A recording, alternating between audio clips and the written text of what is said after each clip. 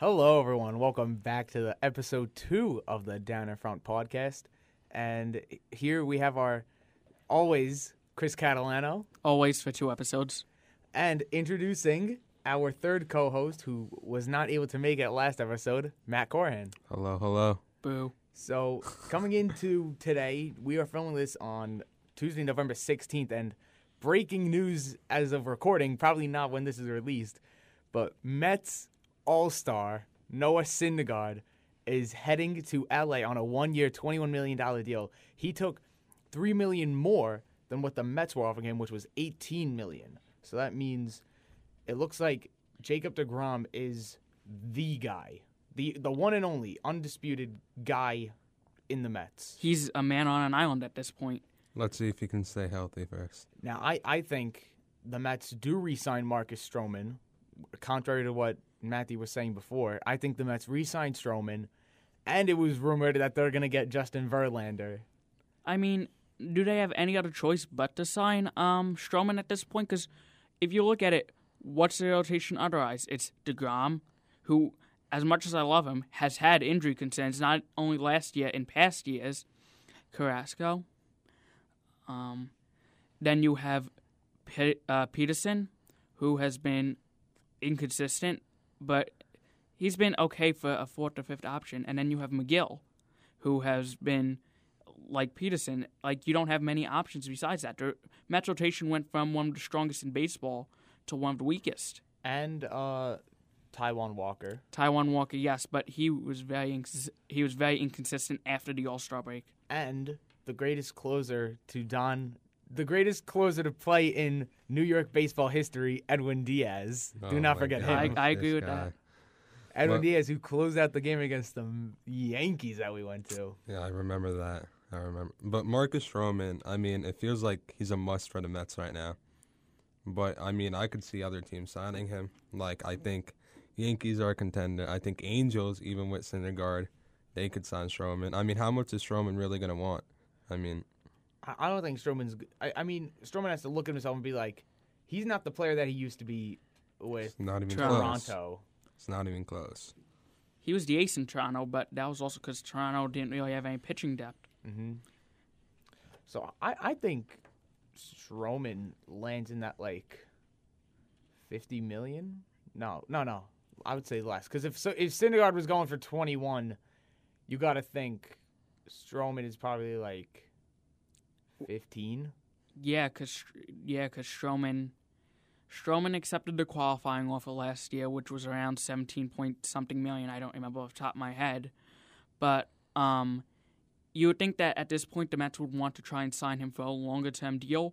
But one thing you also have to realize is that Marcus Stroman, when he got traded from the Blue Jays to the Mets, reports from the Blue Jays clubhouse said he was very upset, very angry, because he wanted to go to the Yankees. The Mets he did not want to go to. And that could also be seen as a reason why he opted out during the COVID 2020 shortened season, because he was just going to go hit free agency, but then the money wasn't there, and then he accepted the qualifying offer. So I think that Marcus Stroman is a curious case. I wonder if he's going to want to stay in the orange and blue for long term.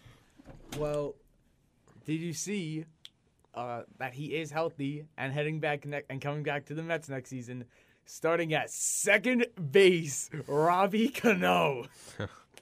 He better start doing more PEDs so he's actually decent. The big return in the blue and orange. Robbie Cano starting at second base next season. Mets are making the playoffs. I will say that from now. I really don't think so. I mean, I could see, from my unbiased Yankees mind, you want me to be as unbiased as possible, I think the most wins the Mets could have is maybe around the 84, 85 range. That's a little low for my opinion. You have to account for the Braves, who are the World Series champions, but they are losing their second-best player, Freddie Freeman, possibly in free agency. Well, think next season Acuna is probably going to be back come next year. I mean, I think the Mets are going to finish in third again. I think the Braves, even losing their second-best player, they are the World Series champs for a reason. They have that mindset. They want to go back-to-back. This hasn't happened since I don't even know when the last time the Braves won. I think it's like 95. Yes, 1995. and that was the last time the Cowboys won the Super Bowl. So imagine how far back that is. The Braves are going to be 1. Phillies are going to be 2. Mets are going to be 3. That's a lot of faith you put into the Phillies, who, ever since signing Bryce Harper, have really just been a middle-of-the-pack team. They don't have, like, outstanding pitching. I mean, They have a horrific the Phillies bullpen. were only a couple games away from making the playoffs. That's because the NL East was one of the worst divisions of all time. They were. I mean, you say that, but the Braves did end up winning. That's because if you go on a hot streak at the right time, like the 2015 Mets, you go on a hot streak and anything could happen. The Mets made it to the World Series, and as a Mets fan, they had no business being in the World Series that year. Daniel Murphy was the only reason they were in the World Series that year. Yeah. I mean, it's going to be tough for the Mets. I think the NL East overall, especially with the Mets, it was a little bit banged up. So I think that definitely played a part in why the Mets record was poor. But I think that in total, the NL East is going to be a lot better and going to perform a lot better. I could see the Braves having around 95 wins. See the Phillies and Mets having around maybe 85 around 85 wins. There's only going to be one playoff team from the NL East, and that's going to be the Braves. Well, no, think about it. Going into next year, you have Jacob deGrom healthy starting next year. You have Lindor hopefully healthy. Javi Baez hopefully re-signed. That is the big three in New York right now. And Chris Bryant is rumored to be in contact with the Mets. So that could also be a piece You add Chris Bryant. You add Justin Verlander for pitching depth. That's a playoff team. Okay, so let's be honest with Justin Verlander. Before he went to Houston, his career was on the downslope. He was an older player, and that's what you expect. But when he went to Houston, Houston was is now kind of seen as where all these pitches, like a lot of the pitches, started using Spider Tack and stuff like that, and the sticky stuff to improve their pitching and their results. That's what happened with Garrett Cole. Is if you look at his advanced analytics, his spin rate, which is improved by Spider Tack and other sticky substances, went up heavily when he went from the Pirates to the Astros. And I don't think it's a coincidence that Justin Verlander magically got his pitching powers back when he went to the Astros. So would he be able to continue that when he goes to Mets, especially considering he missed this past season?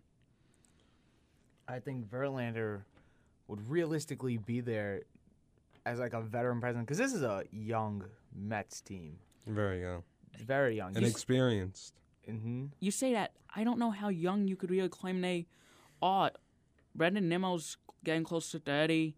Jacob deGrom is in his mid-30s now. I mean, Carrasco's older. I mean, we're not necessarily a young team. We're kind of middle of the road. I think this is Well, I'm talking guys like Alonso and... Because Alonso's still young. But you Yes. gotta... Also, congratulations to Pete Alonso on getting married yesterday at the time of the recording. Oh, congrats. Congrats. But see, if you put your mindset in some of these big guys in the orange and blue uniform, like Alonso, now how much longer do you want to be that guy for a team that's always going to perform bad? They performed bad and shown. And they're in, I think, it's not the best division, but it's a tough division. Because also, what I've seen recently is Chris Taylor, the playoff hero, is planning to reject his qualifying offer from the Dodgers, and his number one team to go to, as right now, is Philly. So let's say you bring Chris Taylor to Philly. You have the World Series champions. Sure, you got the Mets with their guy, deGrom. But, I mean, realistically, do you really think the Mets are going to finish over Phillies if they get Chris Taylor and over the World Series champions? Now, last season, it was a fluke with the Braves. I mean, that was a weird season overall, but still proved it. Well, you think if DeGrom was healthy last year, Mets win a few more games, they pass the Phillies. But do they pass the Braves? They could get a wild card. And they sneak into a wild card spot. And boom, Mets are in the playoffs. If DeGrom is healthy for those few games, for that block that he missed, you say he wins a few of those games, Mets are in the wild card spot, and they're in the playoffs. I don't think they're in the wild card spot. I mean, over the Cardinals? But here's another thing that you can't count out is that DeGrom these Mets wouldn't have these prolonged losing streaks like they did down the stretch with DeGrom on the mound. Because say they win a game 1-0 because DeGrom went out and was amazing, that could start to build momentum. They win 2 and 3 in a row instead of what happened where they lost like 7 in a row. Mm-hmm. And especially if you have DeGrom back in like August. when they were top of the division, you have DeGrom there. He probably keeps the Mets afloat. They somehow might even take that top spot in the division Well, you and also take the Braves spot. I don't think they come close to the Braves. they don't come close. I would agree that the Braves would end up taking the division, but right after the series that the Mets had against the Yankees in mid-September, they immediately faced the Cardinals and they dropped 2 out of the 3 of those games. If DeGrom started one of those games, who knows what could have happened? You win one, maybe you win the next one, and then you have momentum going into a sweep, and that's a 6-game swing because the Mets gain 3 and the Cardinals lose 3. So anything was possible, but with DeGrom, the story the past couple seasons have not been his performance, but his ability to put on those performances and get on the field. I think there's going to be a lot of teams that improve this year because a lot of good players, declined their qualifying offer. Chris Taylor, Corey Seager, Correa, and the list goes on. I think a lot of teams are going to improve, and a lot of teams are going to do not necessarily tank, but do bad, like the Nationals in their division, obviously, will tank. I think the Mets kind of have an improvement now because they got rid of Luis Rojas. They're taking the former Angels. But they just lost Syndergaard. No, they're taking the former Angels general manager. Yeah. GM. I know you're a Yankee fan. Yeah, you have fun with Luis Rojas at third base, sending Judge when the ball is in center field and the guy's getting ready to throw. He's sending Judge to home. Not that bad. Not that bad of a third base coach. I think there's definitely room for improvement. Sending Judge to home like he did in Do you have footage of him as a dead base coach that you know his talent as a dead base coach? Not on me. I could go off his tenure as the Mets manager and say that this guy is going to be an absolute idiot. I will say, being a manager in Major League Baseball is very tough, especially when it comes to things like managing a bullpen, which was what Luis Rojas was criticized very heavily for, because say you put in the right guy, but he's just having a bad day, it becomes you're the face of the issue. You're the face of why they lost that game. Like, being a manager is very tough. I do agree Luis Rojas was not a good manager, but you also have to realize he was a last-minute replacement for Carlos Beltran. Mm-hmm. True. Very true. Very true.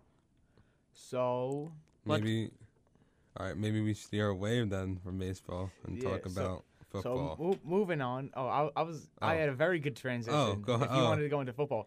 Speaking of New York teams in the blue and orange, the Islanders. See, I look at that. I know you like that. Wow. Last episode, I will take full responsibility for this. Last episode, when we touched on the Islanders, I told the Islanders fans, do not panic. The Islanders don't have fans. You don't need to lie. Well, no, the Islanders definitely do have fans because I went to Devils Islanders on Thursday. Why would you do that to yourself? And Devils won 4-0, but there was like 90% Islanders fans. So, which is understandable because like that's the closest they've had to a home game.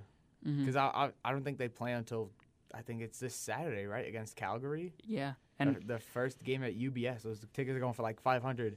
But anyway, Islanders also lost last night to Tampa, and you could tell that game they wanted to win because Islanders this season, I think they're going out with something to prove. Mm-hmm. You know, they signed the veteran presence like Zdeno Chara and Zach Parise. They know that they could make a Stanley Cup final, especially with a weakened Tampa team who lost that entire second line, and they still get beat up by Tampa, which I think shows that the Islanders will always be Tampa's little brother in a sense. That they'll make it to a conference final, but there'll always be someone better than them to beat them. And I think this year, the Islanders do make a conference final this year. Really? But instead of Tampa, it's Carolina that ends up beating them. I don't think it's time to panic yet for the Islanders. It's very early, and they're on a 3-game losing streak, right? And the last 3 games, I would say they've played all very good. Wild, I would say this season, top 3, top 4 team. They lost to the Devils, who are having a surprisingly good season so far. Devils are a dark horse. And they're nothing. It's a fluke.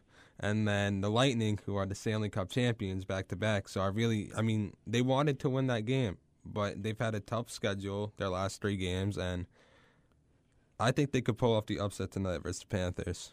Well, no, I'm not saying the Islanders technically aren't a bad team per se. Like, there's obviously talent there. You have obviously Matt Barzal, Paul Mary, the veterans. Andy Green. Brock Nelson, Anders Lee. Andy Green. Can you stop about Andy Green? Hey, you're a Devils fan. You should appreciate your former captain. I was not an Andy Green fan. He just reached 1,000 games. How dare you insult him? Well, congratulations to him, but I wasn't a fan of his play. He was your captain, excuse you. But anyway, the Islanders aren't a bad team per se. Like, against the Devils, even though they got shut out, you went against Mackenzie Blackwood, who was having an insane bounce-back season, especially coming off an injury. He's like 2-1-1 right now because he lost to, because it was Bernier in the net because they subbed him out because Kako elbowed him in the head driving to the net. That was a clean goal. But Blackwood is having a hot start to the season. The Islanders ran into a hot goalie, put 40 shots on him. Blackwood stopped all of them. Wild just outplayed them the whole time. And then Tampa, I think Tampa was a lot calmer going into that game than the Islanders. The Islanders went out there. Right off the draw, you have Chara squaring up with Pat Maroon. That obviously set the tone for the rest of the game. I think John Cooper, who's a great coach, took his team and he said, listen, let these guys make the first move. You back away. Let these guys make the first move. Let them make a stupid play, and they capitalize it. And that's exactly what they did last night. And I think that also comes with Tampa's championship pedigree that they gained over these past 2 years, where they don't feel like they need to go out and have something to prove, like you said, the Islanders do, which I agree with. They just go out there, they handle their business, and Tampa hasn't been having the hottest start to the season either, but we talked about the Islanders last time and how they, the past couple of years, under Barry Trotz, they've always gone off to a slower start. And we discussed how long can this trend go on before it comes back and bites them and they can't make the playoffs, or they don't win, or they don't get a divisional spot, and they don't get home ice advantage. Yeah, it is very early in the season still, but they're having a slow start, and they are last in their division. Like Tampa, they started off slow, but now in their 8 games, I believe they're 6-0-2. So Tampa's picking it up. All these good teams are picking it up. They're all hot, and Islanders are still down. Yeah, again, I do think it's way too early to hit a panic button for any team. Well, maybe Chicago or like Arizona. Arizona's definitely hitting the panic button. To hit the panic button after the first 5 games. Well, to be fair, Arizona at least is kind of like tanking. Chicago traded for Seth Jones and signed him to an insane amount of money. I thought Chicago was going to do a lot better this season. You sign Seth Jones, you trade for Marc-Andre, you give nothing away for a Vezina winner, and he's playing like that? I mean, the thing about the Islanders and their poor record is their power plays. Mm-hmm. I mean, they're 4 the special teams. Yeah, that's I was reading about it. They're 4 for 31 overall this season. And they let up against the Devils. They had a power play, and they let up a shorthanded goal. 4 for 31. That has to be the worst in the league. It's really. I think it's either Seattle or Vegas who has like the worst power play currently. Oh, really? Which is strange because Vegas is usually very good on special teams. Vegas is usually top of the mark with like everything, and Vegas. Speaking of Vegas, nice transition. Jack Eichel. In between our episodes, the Jack Eichel saga finally ended, and now Jack Eichel is a Golden Knight. Did you see the video of him getting welcomed? Yes. Into Vegas, him coming out of the car, and they had like the mask on, and they were like banging the drums. Yeah, that must be sick. I feel you could already tell that he loves it there. Yeah, but also something interesting is that the main falling out that Jack Eichel had with the Buffalo Sabres organization is that they wouldn't let him get a specific surgery, I think, on one of the discs in his back. And he said that if they would have let him get the surgery, he would have stayed with Buffalo. And I think that's a big problem, not only with the Sabres, but I think with the NHL as a whole. They don't really let the players get the kind of surgeries that they want. The teams kind of have this mentality that they have ownership over the players and their choices that they make for surgeries and stuff. Which I think is very detrimental because obviously you had this thing with Jack Eichel where the Sabres said, no, you can't get this surgery. And Eichel said, you know what? I'm leaving then. I'm out of here. And I also looked up the doctor that Eichel is getting his surgery from, the doctor in Colorado. He has like a 3 out of 5 rating. Really? So, yeah. So I think we got to see how this surgery plays out because I think this is going to be very exciting. Yeah. It definitely is. Definitely is. Because honestly, with the timeline that I'm looking at right now, you have Eichel get the surgery, give him 6 to 8 weeks PT, comes back on the ice. He's probably back by give or take March, around April, towards the end of the season at least. Probably around, I would say, early April. Yeah. April, and then, then he's ready for playoff time. Yeah, I'm seeing it now that he has had the surgery, and Vegas did say that it went successful. It went successfully? Yes. And okay. Now Jack Eichel, the second biggest star in Vegas, next to Zachary Whitecloud and his big contract. The problem is, I'm glad you talked about Zach Whitecloud's contract because you have Eichel on that huge deal that he signed with Buffalo a few years back. Vegas is very strapped when it comes to cap money. And I saw someone write this on Twitter. I forgot who it was. And they said, Vegas is going to pull a Kucherov with Eichel, and they're going to have him sit out until Game 1, Round 1 of the playoffs, so they don't have to worry about cap space if Eichel is ready come late March when it's towards the end of the regular season. They're just going to say, you know what, just sit out, and then, you'll play your first game as a night.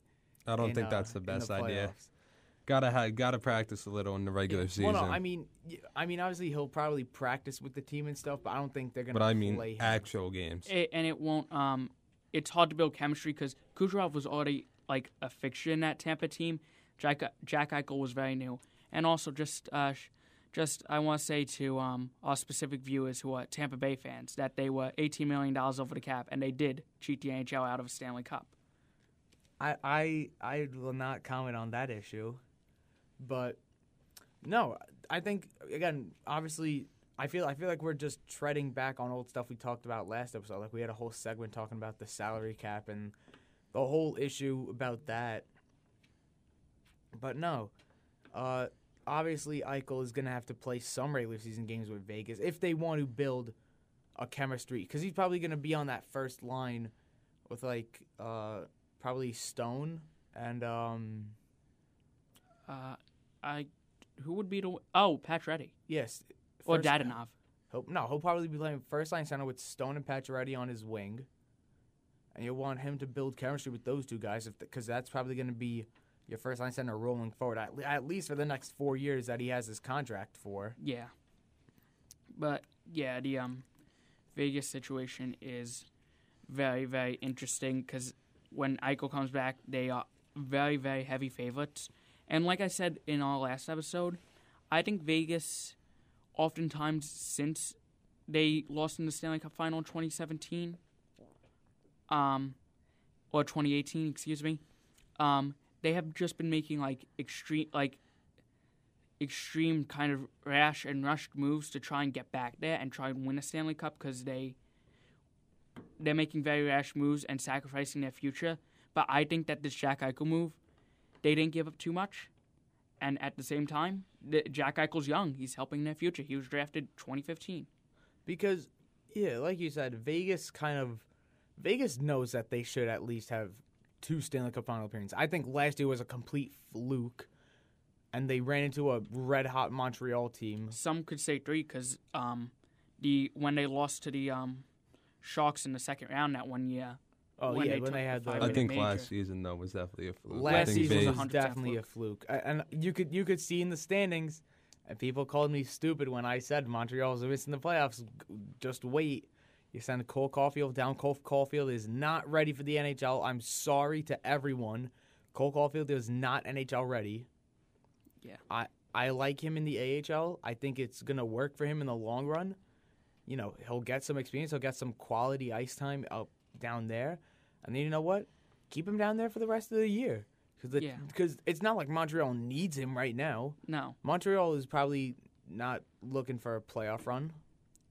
Bring him up next year, and have Cole Caulfield play next year. Yeah, and you could get a high draft pick this year for one of the top ranked prospect this year. Shane Wright is very has stunning reviews from scouts all over the league, all over the world, and many teams are trying to tank, like Arizona, to try and get him. And I've seen many Montreal Canadiens fans online saying, give up on the season and let's try and tank so we have a chance to get Shane Wright. You've seen Montreal Canadiens fans?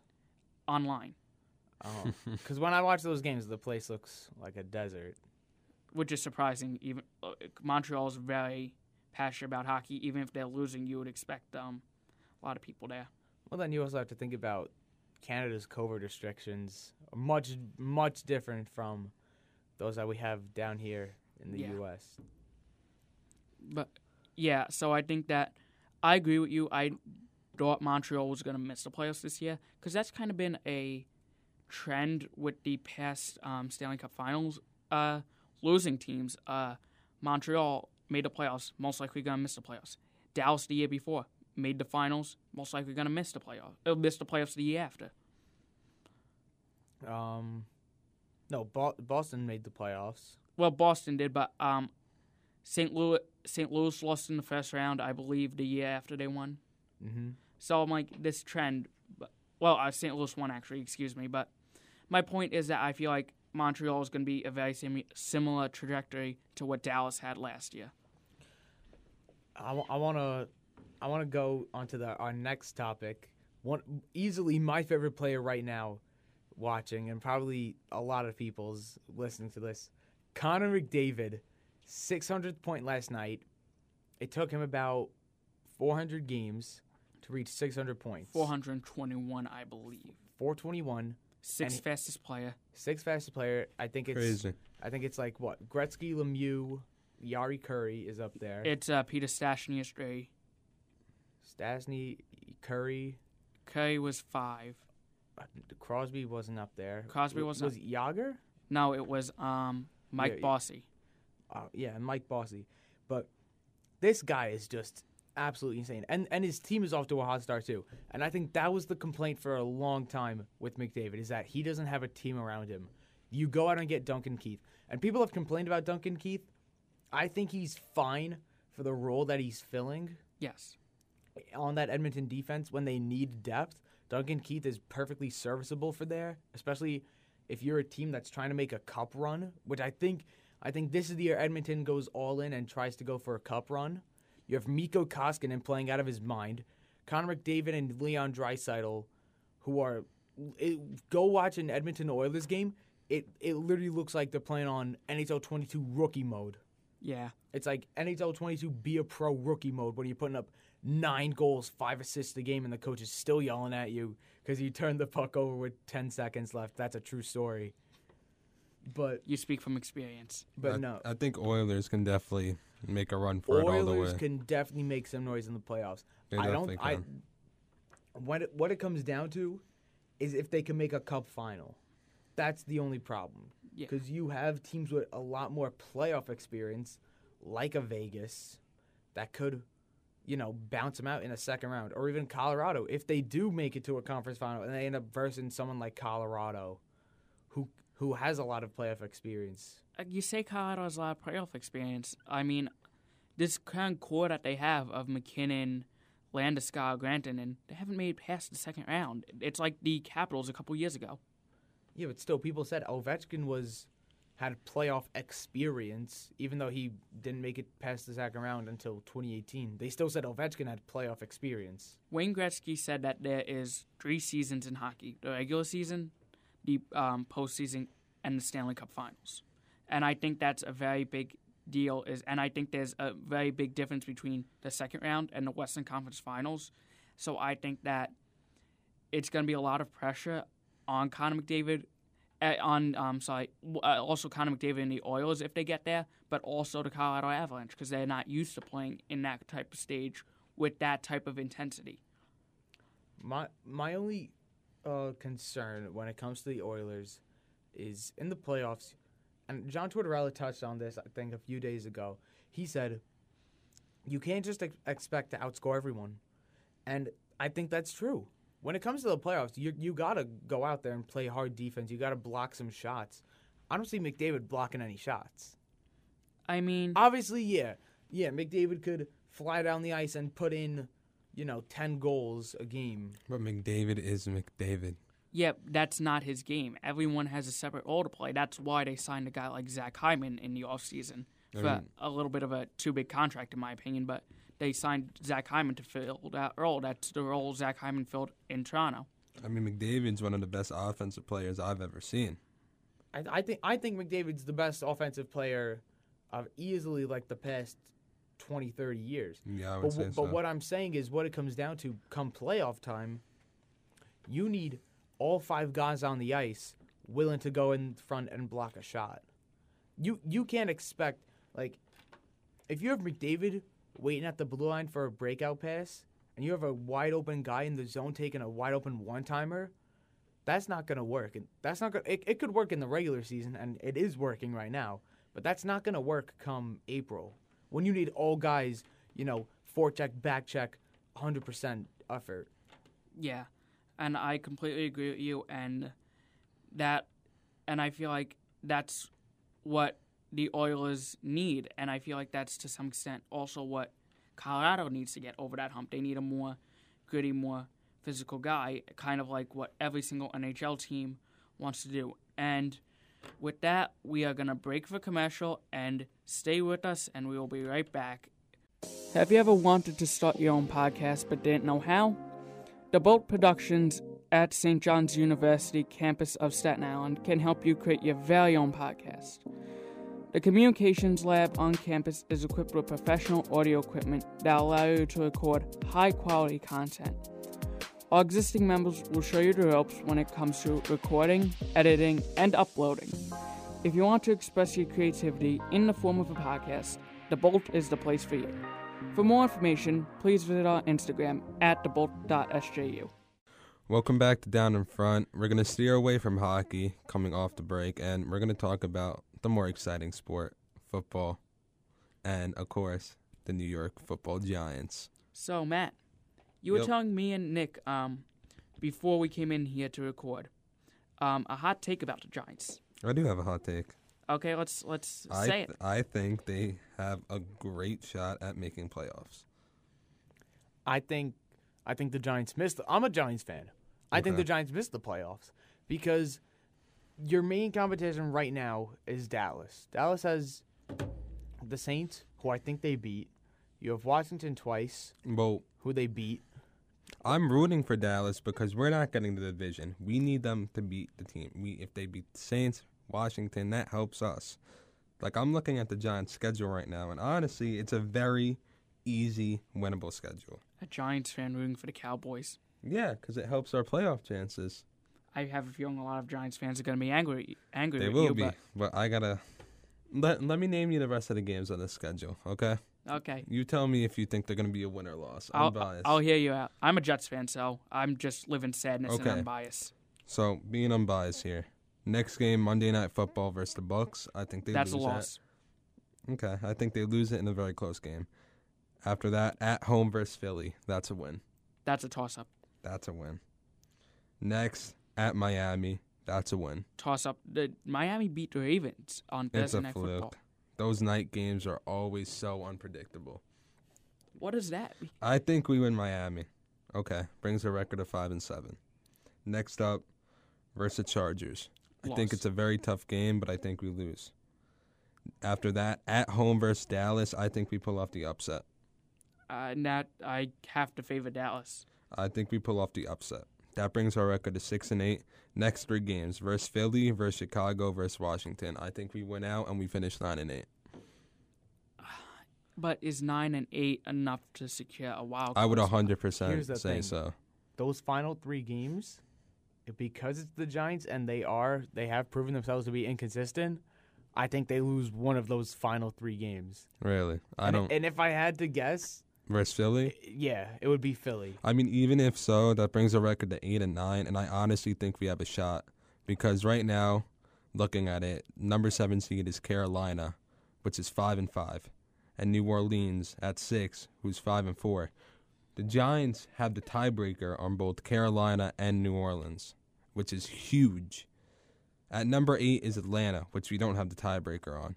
But 2 of the 3 wildcard teams we have the tiebreaker on, which is huge. I mean, I mean, by that logic, I can agree that there's a shot. I don't think it's going to happen because don't get fooled by the Giants' play the previous 2 games that they had, and even when they lost against the Chiefs. They're not a very consistently good team. They are very on and off. They don't play complete games always, and by that I mean they either don't play to their best of their abilities through all 4 quarters, or they don't play good on both sides of the ball. And penalties have been a huge Penalties issue. have been a huge thing. But what I actually found out is over the last 3 games, the Giants have had the best defense in the NFL, only letting teams average 13.4 points a game. I mean, yes, but I understand that is impressive, but you have to realize that one of those games was against the Chiefs, who, until this past week, their offense has seemed very anemic and have not seemed like the Chiefs for most of the season. And I'm still not convinced that the old Chiefs are back. So I think the old Chiefs are back. I don't think the Chiefs are back. Mahomes just had 5 touchdowns and over 400 yards. It's one game. It is, but they're on a 3-4 game win streak. The Chiefs need to play like that at least next week and the week after for me to be fully convinced that this team is legit and could make another Super Bowl run. I don't know if they'll make a Super Bowl run. I was going to say, not even a Super Bowl run.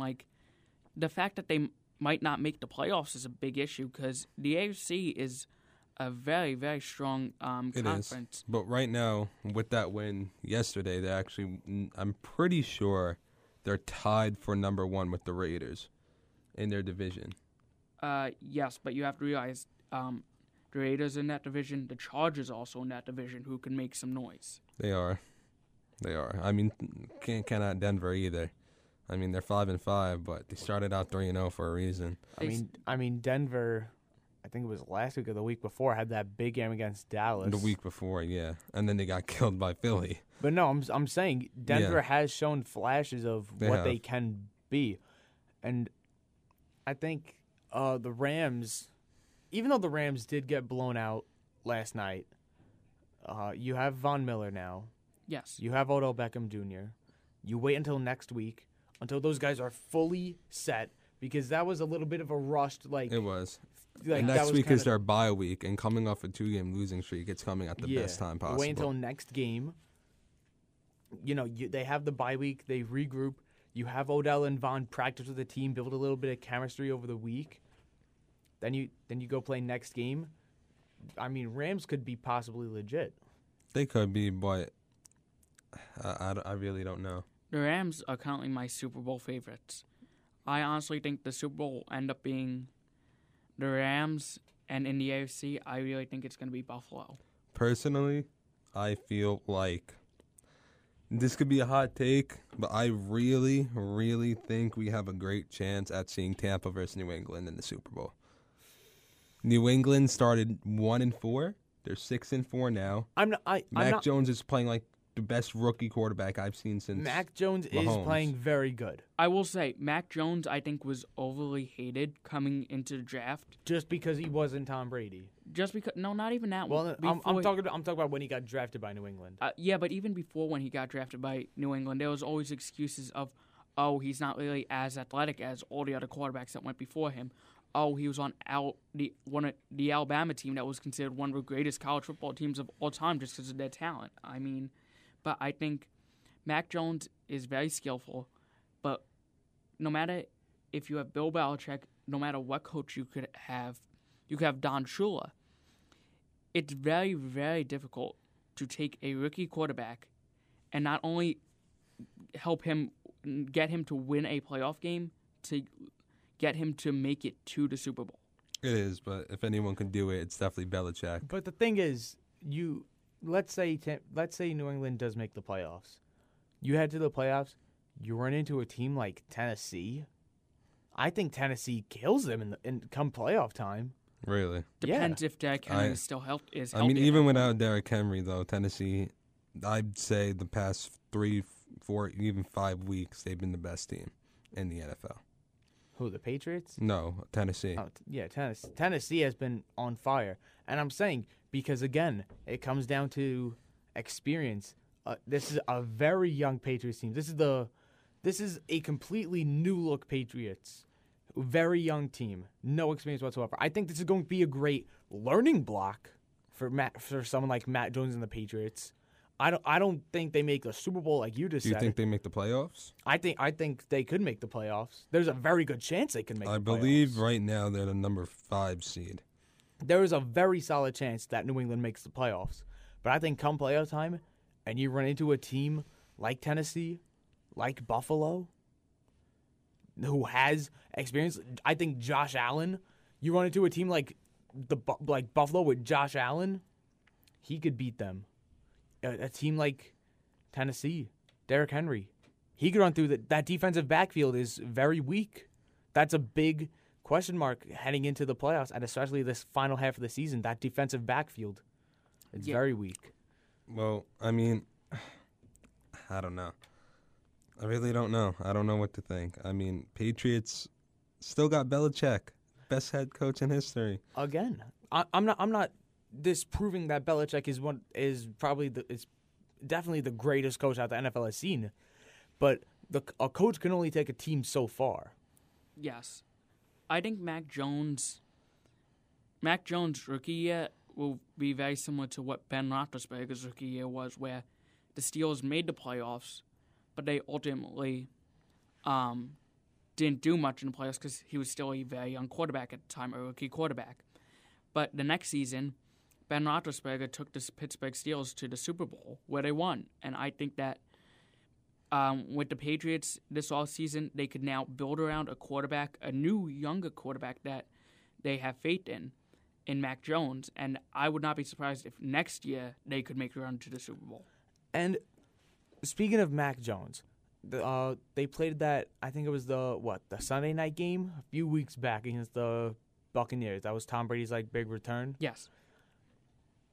I expected Tampa to walk in there and just stomp all over them. And they didn't. But again, I think that was I haven't really caught a lot of Patriots games just because of the time that I work. It's I'm dead in the afternoon on Sunday, so I really don't watch a lot of football now. But I'll catch the night games and the Monday night games. But I watched that Tampa New England game a few weeks back, and Mac Jones surprised me because I heard a lot of people talking about him, and I was like, this guy, he really can't be that good, right? And I watched him go through that Tampa defense. He made that Tampa defense look stupid. Yeah. And Mac Jones is a very good quarterback. I think very well he could win Rookie of the Year. Definitely. Yes. I think him and Jamar Chase are the two favorites. I'd still give it the little edge to Jamar Chase. I think he'll definitely be in that top 3. Top 2, yeah. But one thing you have to realize about Rookie of the Year, not only are quarterbacks more favored in terms of getting awards, if Mac Jones can guide the Patriots to a playoff spot, then he'll be in very much favored contention for the Rookie of the Year compared to Jamar Chase, who is a wide receiver on a team, the Bengals, which seemed like a fluke. Yeah. So, all right, AFC and NFC, who are your top 3 Super Bowl contenders for both conferences? Start with 3, 2, 1, AFC, NFC. AFC? Let's see. I mean, I think I'm counting out Kansas City. Yeah. I'm sorry, I don't think Kansas City makes a Super Bowl. Tennessee has shown that they're inconsistent come playoff time. Yeah. I think Buffalo makes a Super Bowl this year. I don't think so. It's Buffalo's conference to really lose. They don't have much else. I say New England takes the division. That could be a possibility.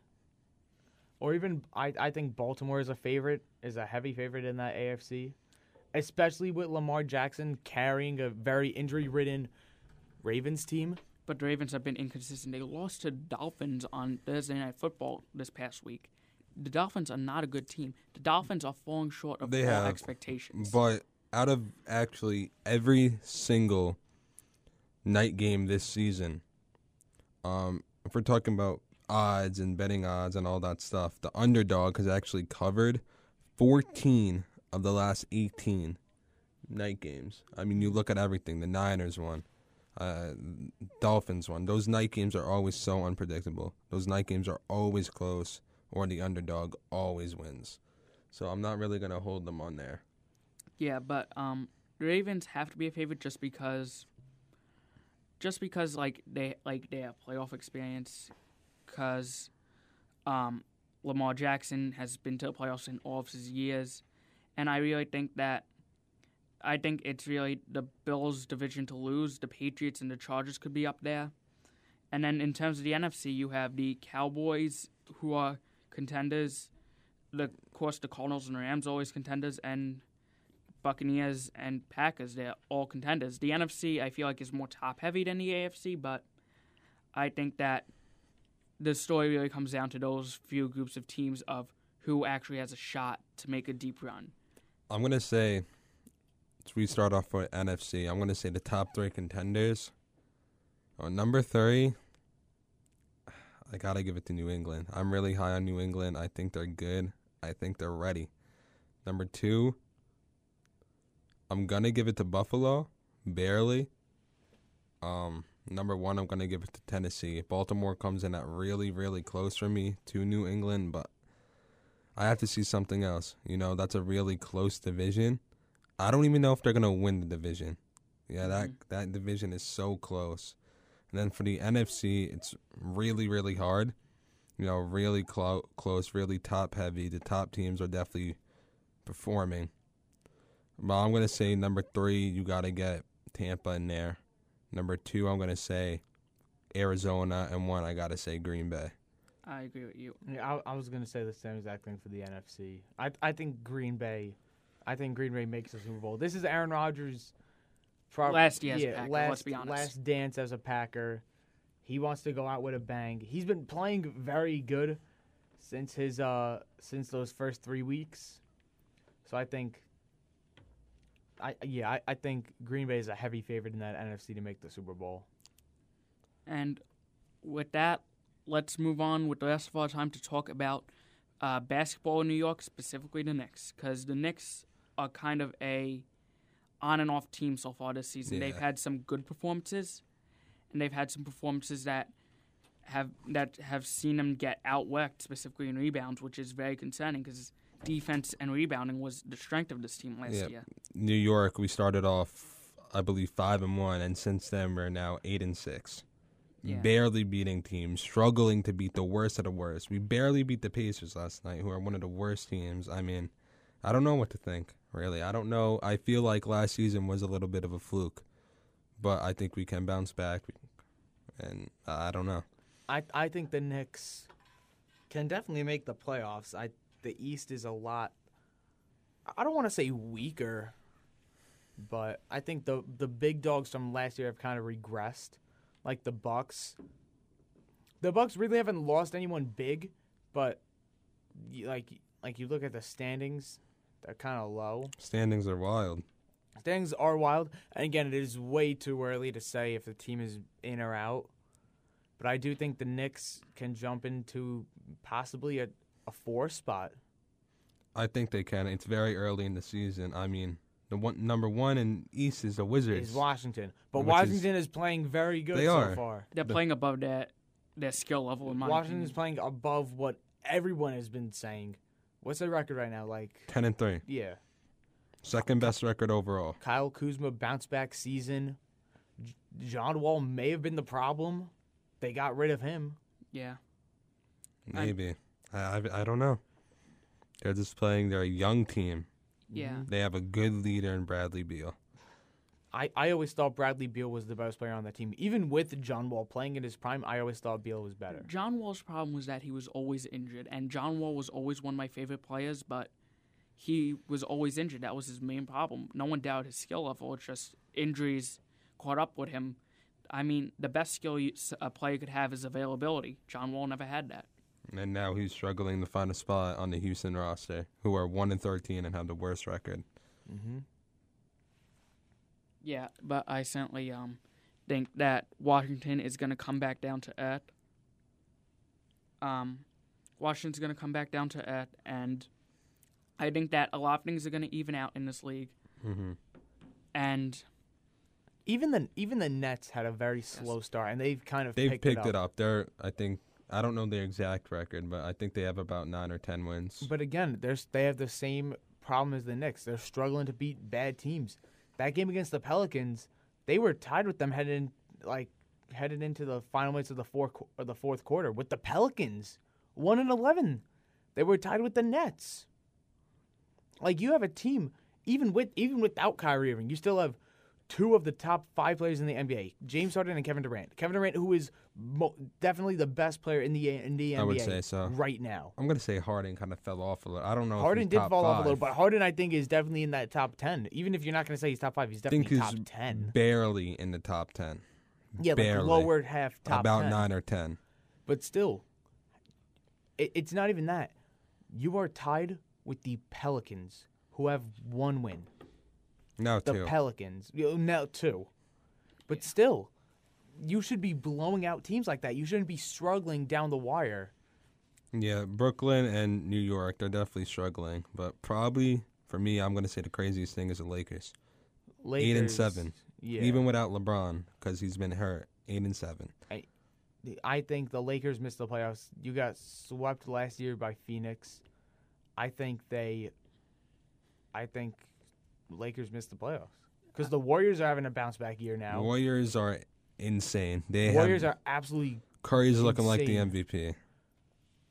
I think it's too early to say Curry's a favorite for MVP, but he is definitely playing like his MVP self from a few years back. For sure. Even Charlotte, I think, can sneak into a playoff spot in the East. Definitely. LaMelo's looking like, I'm going to say, the best point guard in the East so Mhm. far. 100%. yeah, LaMelo's doing great. LaMelo coming off that Rookie of the Year. They're such a fun team to watch. They are a fun team. Such a LaMelo's fun- an exciting player. LaMelo's definitely going to be a very exciting player for years to come, especially if he stays with Charlotte, which is a young team looking to get their feet wet in the playoffs. I think they do it. I think they slide into maybe a 6 to 8 spot. I could see that. I think it's way too early for them to make some noise in the playoffs, but I think just to get in there, get some experience under their belt, I think it'll be great. but I also think that you have to be careful with Charlotte because think about a couple years ago, 10 years ago, it was the same exact story with Kemba Walker on Charlotte. He's a young point guard. He's a very entertaining, exciting team to watch because Kemba Walker is there. They never built anything around Kemba Walker, and then Kemba Walker eventually became injury prone. So, and we're putting our faith in Michael Jordan to build a team around Ball. But I think that if you look at Michael Jordan's history since when he ran the Wizards, since he's bought Charlotte and started running Charlotte, I think that he has a very negative track record when it comes to being a man in the front office. So I don't have faith that he could build a team. I think Jordan now is going to learn from his mistakes with Kemba Walker and is going to say, okay, we need to surround this guy with some talent. Yeah. Speaking of an exciting player and a Ball brother, Lonzo is, I'm going to say, on the most exciting team I've seen in a while in the NBA. Chicago is making noise. The East is such a fun conference right now. It is. Fun and young. Chicago's tied for the number 1 spot. I mean, they have been crazy. You got Lonzo, DeRozan, Levine, Vucevic. I mean, DeRozan's averaging, I think... Alex Caruso. No, but I'm serious. Yeah, That's such a fun team to watch. It is a very fun team. I don't want to this is going to sound stupid, but it's giving me flashes of that 2018 Brooklyn Nets team with D'Angelo Russell. Yeah. Because that team was very fun. I think Chicago is definitely not a fluke. I think they can definitely make some noise. Chicago is definitely going to take like a top 5 spot in the East. I'll even say top 3. I think they're really good. I think before the season I thought it was a little too much talent. Some teams that happens to, that's a problem, but they've all done great. But no, West is also very talented to watch too. Warriors, Phoenix. Phoenix. Phoenix wants to get back into that They're final 10-3. spot. Phoenix is playing with something to prove.